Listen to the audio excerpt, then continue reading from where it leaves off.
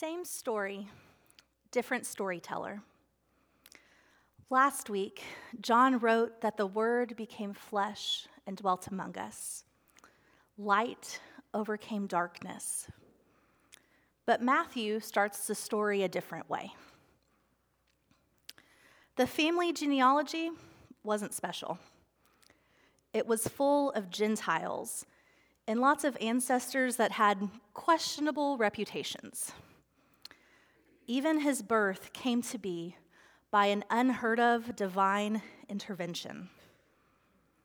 But his birth, the very presence of God on earth, brought so great a risk that even King Herod decreed that all baby boys in the area should be killed, just in case.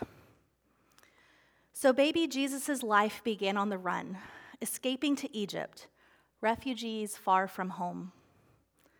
They hid there until Herod dies, and only then can they return home to Nazareth. And Jesus grew and grew. A wild man began to prophesy his coming, wearing camel hair and eating locust and honey. He was preparing the way in the hearts of those who would follow Jesus.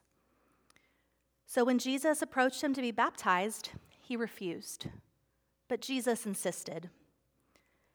And just as each event becomes a little more odd in these first 3 chapters, as Jesus is baptized, a dove comes down, and a voice from heaven declares that, yes, indeed, this is God's beloved Son.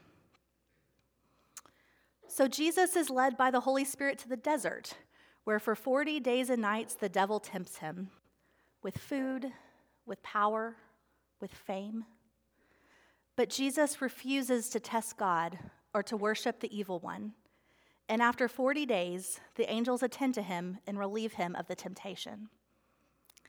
And this brings us to our scripture today, where Jesus begins his ministry to the world. So, the word of the Lord from Matthew 4:12-23. Now, when Jesus heard that John had been arrested, he withdrew to Galilee. He left Nazareth and made his home in Capernaum by the sea, in the territory of Zebulun and Naphtali, so that what had been spoken through the prophet Isaiah might be fulfilled. Land of Zebulun, land of Naphtali, on the road by the sea, across the Jordan, Galilee of the Gentiles. The people who sat in darkness have seen a great light, and for those who sat in the region and shadow of death, light has dawned. From that time, Jesus began to proclaim, "Repent, for the kingdom of heaven has come near." As he walked by the Sea of Galilee, he saw 2 brothers, Simon, who is called Peter, and Andrew, his brother, casting a net into the sea, for they were fishermen. And he said to them, "Follow me, and I will make you fish for people." Immediately they left their nets and followed him. As he went from there, he saw 2 other brothers, James, son of Zebedee, and brother of John, and his brother John, in a boat with their father Zebedee, mending their nets, and he called them. Immediately they left the boat and their father and followed him. Jesus went throughout Galilee, teaching in their synagogues and proclaiming the good news of the kingdom, and curing every disease and every sickness among the people. The word of the Lord.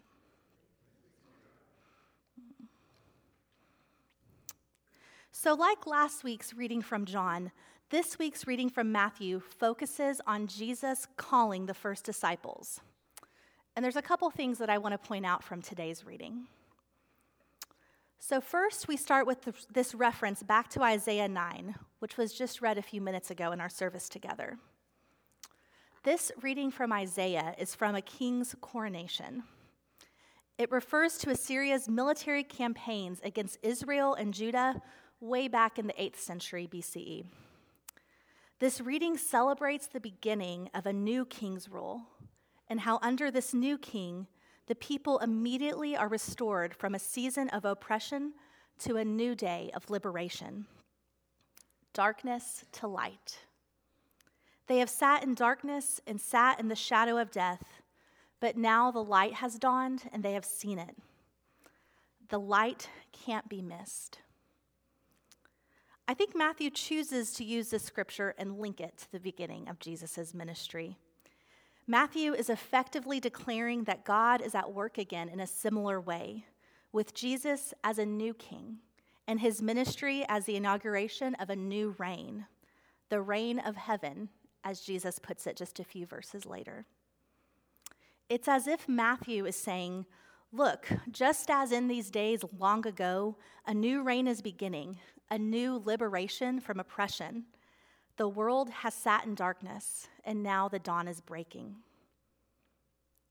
It is in this context that we have the calling of the first 4 disciples in Matthew. And this leads me to ask, what do we do with this story of the disciples? Barbara Brown Taylor, who's one of my favorite preachers, has famously called this episode the miracle on the beach, because as far as we know, these fishermen have never met Jesus, yet after hearing just a couple words from him, they immediately leave everything behind: their nets, their family, their friends, their livelihood, and follow him. So when you read it this way, it's a story about the transformative power of God's call and its capacity to turn us around in unexpected, surprising ways. But another way to read the passage is to say, wait a minute. No one just drops their nets and walks away from everything they know without being ready to do so, without some kind of pre-existing dissatisfaction or a longing for a different kind of life. This leads me to wonder what made these fishermen so ready and willing to hear Jesus' invitation, drop everything and go. But here we are. Light has come into the world, as Matthew tells us, and Jesus says, "Follow me and I will make you fish for people." And remarkably, these fishermen do. They drop their nets and off they go. Follow me. Jesus says, and this is a command that comes over and over again in Scripture. God called Abraham and Sarah to leave their home, their family, their identity, and journey to an unfamiliar land. God called Rahab to shelter undercover spies sent to Jericho. God called Samuel 3 times as a young boy to be God's servant, who later would anoint Israel's first king. God called prophets like Isaiah to summon the people of Israel to open their eyes and see God in their midst. God called Mary to give birth to Jesus, God in flesh. And God called fishermen from their nets to follow him. Follow me, Jesus says. The story goes that Simon, Peter, and Andrew are casting their nets. That is, they're working. And James and John are mending their nets. Again, they're also working.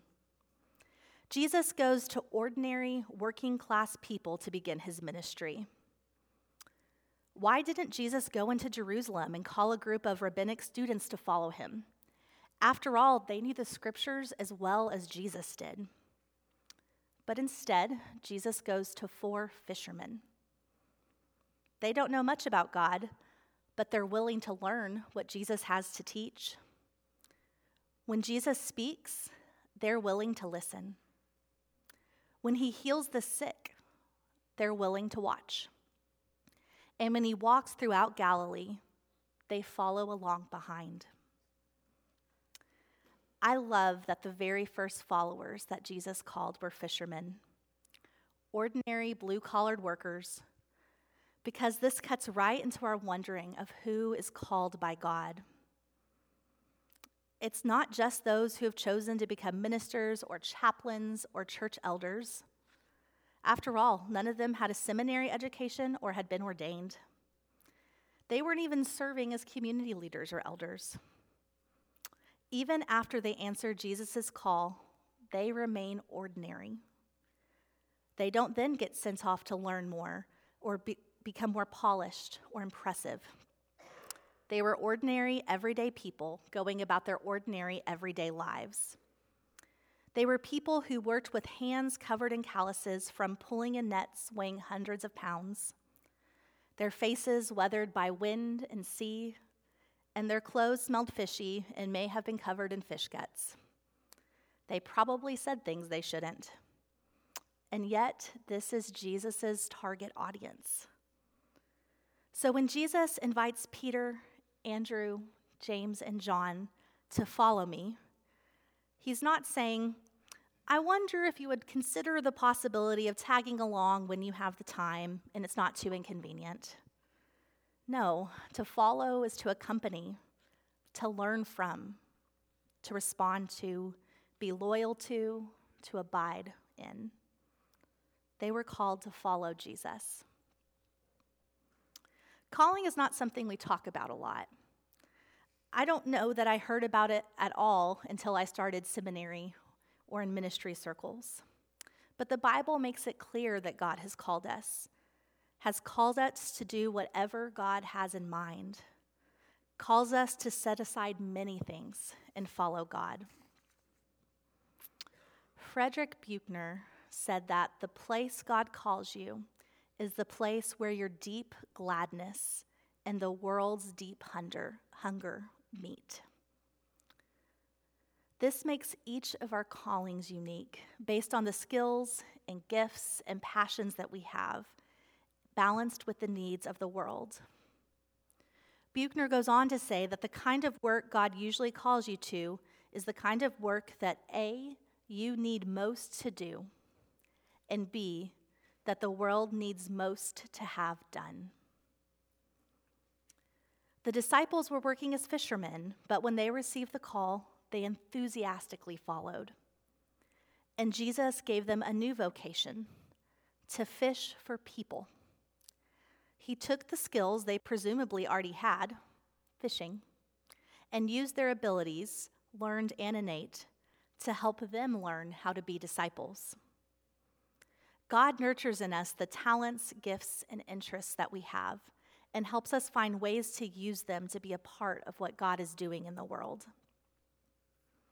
Jesus said, "Follow me, and I will make you fish for people." Jesus piqued their interests, speaking to something that was close to their hearts and perhaps at the root of who they were. He nurtured and kindled a part of them that became so inspired that they moved forward and joined him. I think Jesus uses the fishing image because fishing is something that these men knew. Come, follow me, and you'll do the same thing that you've been doing for generations, fishing, except now you're fishing for people. He speaks to them in a language they understand and gives them a job that they can do. They know how to fish. Jesus comes to these men where they are, as an expression of God's way of meeting all of us. Follow me, Jesus says. Follow me, and I will make you fish for people. A modern translation of this calling could be, you're a 6th grade teacher. Follow me, and I'll make you a teacher of all. Or, you're a mother. Follow me, and you'll be a parent of God's people. You are a manager. Follow me and empower all of my disciples. You are a nurse. Follow me, and you'll take part in shalom and healing of the entire world. Because if we're going to follow Jesus, we have to do it in the unique particulars of our lives, communities, cultures, families, and vocations. We don't get to follow Jesus around in a vacuum. We have to trust that God prizes our intellects, our memories, our backgrounds and educations, our skills, and that he will multiply, shape, and bring to fruition everything that we offer up to him in faith from the daily stuff of our lives. Jesus will make us. He will change and mold and form us into the people that God has called us to be. So it's not really a matter of dropping our lives in order to follow. It's actually the opposite. It's a matter of claiming our lives in order to give Christ nothing left than our full, real selves. But that act of following can be difficult because, yes, we've seen the light, but sometimes we're still sitting in the dark. As disciples of Jesus, we expectantly wait in the dark, holding space to prepare for God who will arrive. Sometimes our job is just to stand there and be aware of God's presence in the room. Follow me, Jesus says. Follow me when you see injustice, for my kingdom is a kingdom of justice and equality. Follow me, Jesus says. Follow me when you see someone lonely or needing a place to belong. Offer support or a listening ear, for we're all the beloved children of God. Follow me, Jesus says. Follow me when conversation brims with racism or sexism, and speak out for what is right. Follow me, Jesus says. Follow me when you see those who are hungry or without shelter, and respond in action. Follow me, Jesus says. Follow me when the world around you is grieving. Share the hope of the coming light that will cut through all darkness. Follow me, Jesus says. Follow me when you see those who are oppressed and without voice. Work for real changes in the systems that have failed, for they are also my children. Follow me, Jesus says. Follow me as God's calls are all around us. The disciples follow because having been met by Jesus, having been approached and invited by him just as they are in that moment, they want more of Jesus. You and I, we know what lies ahead for them. We know that they do not remain the same, because Jesus may come to us as we are, but that doesn't mean that he leaves us that way. And the truth is, we're always changing anyway. Following Jesus does not happen in the abstract, but in context, circumstances, and the relationships of our lives. Our relationship with Jesus is grounded in experience in the people and events of our lives and world. As life experiences happen, there is nothing to do but grow and change. But what we see, though, is that Jesus offers a particular kind of change. As Peter and Andrew and James and John followed Jesus, they were formed as Jesus taught the Beatitudes, healed the sick, told parables, and fed 5,000 people in a surprise picnic. They were changed when Peter complained that they had left everything behind, and James and John argued with the others for the best seat at the table. And this change was modeled by death and resurrection, and Jesus' own crucifixion, resurrection, and ascension, and in the coming of the Holy Spirit into their lives. This change offers you and I light from the complete darkness. It offers the promise that the life of discipleship is always a life that is a part of joining God in God's sacred work. So when we are in darkness, may we continue to hold space for when God arrives. May we offer hope to those who sit with us in the dark. And when the light does burst in, because it will, may we be overcome by that light. Follow me, Jesus says. May we immediately follow.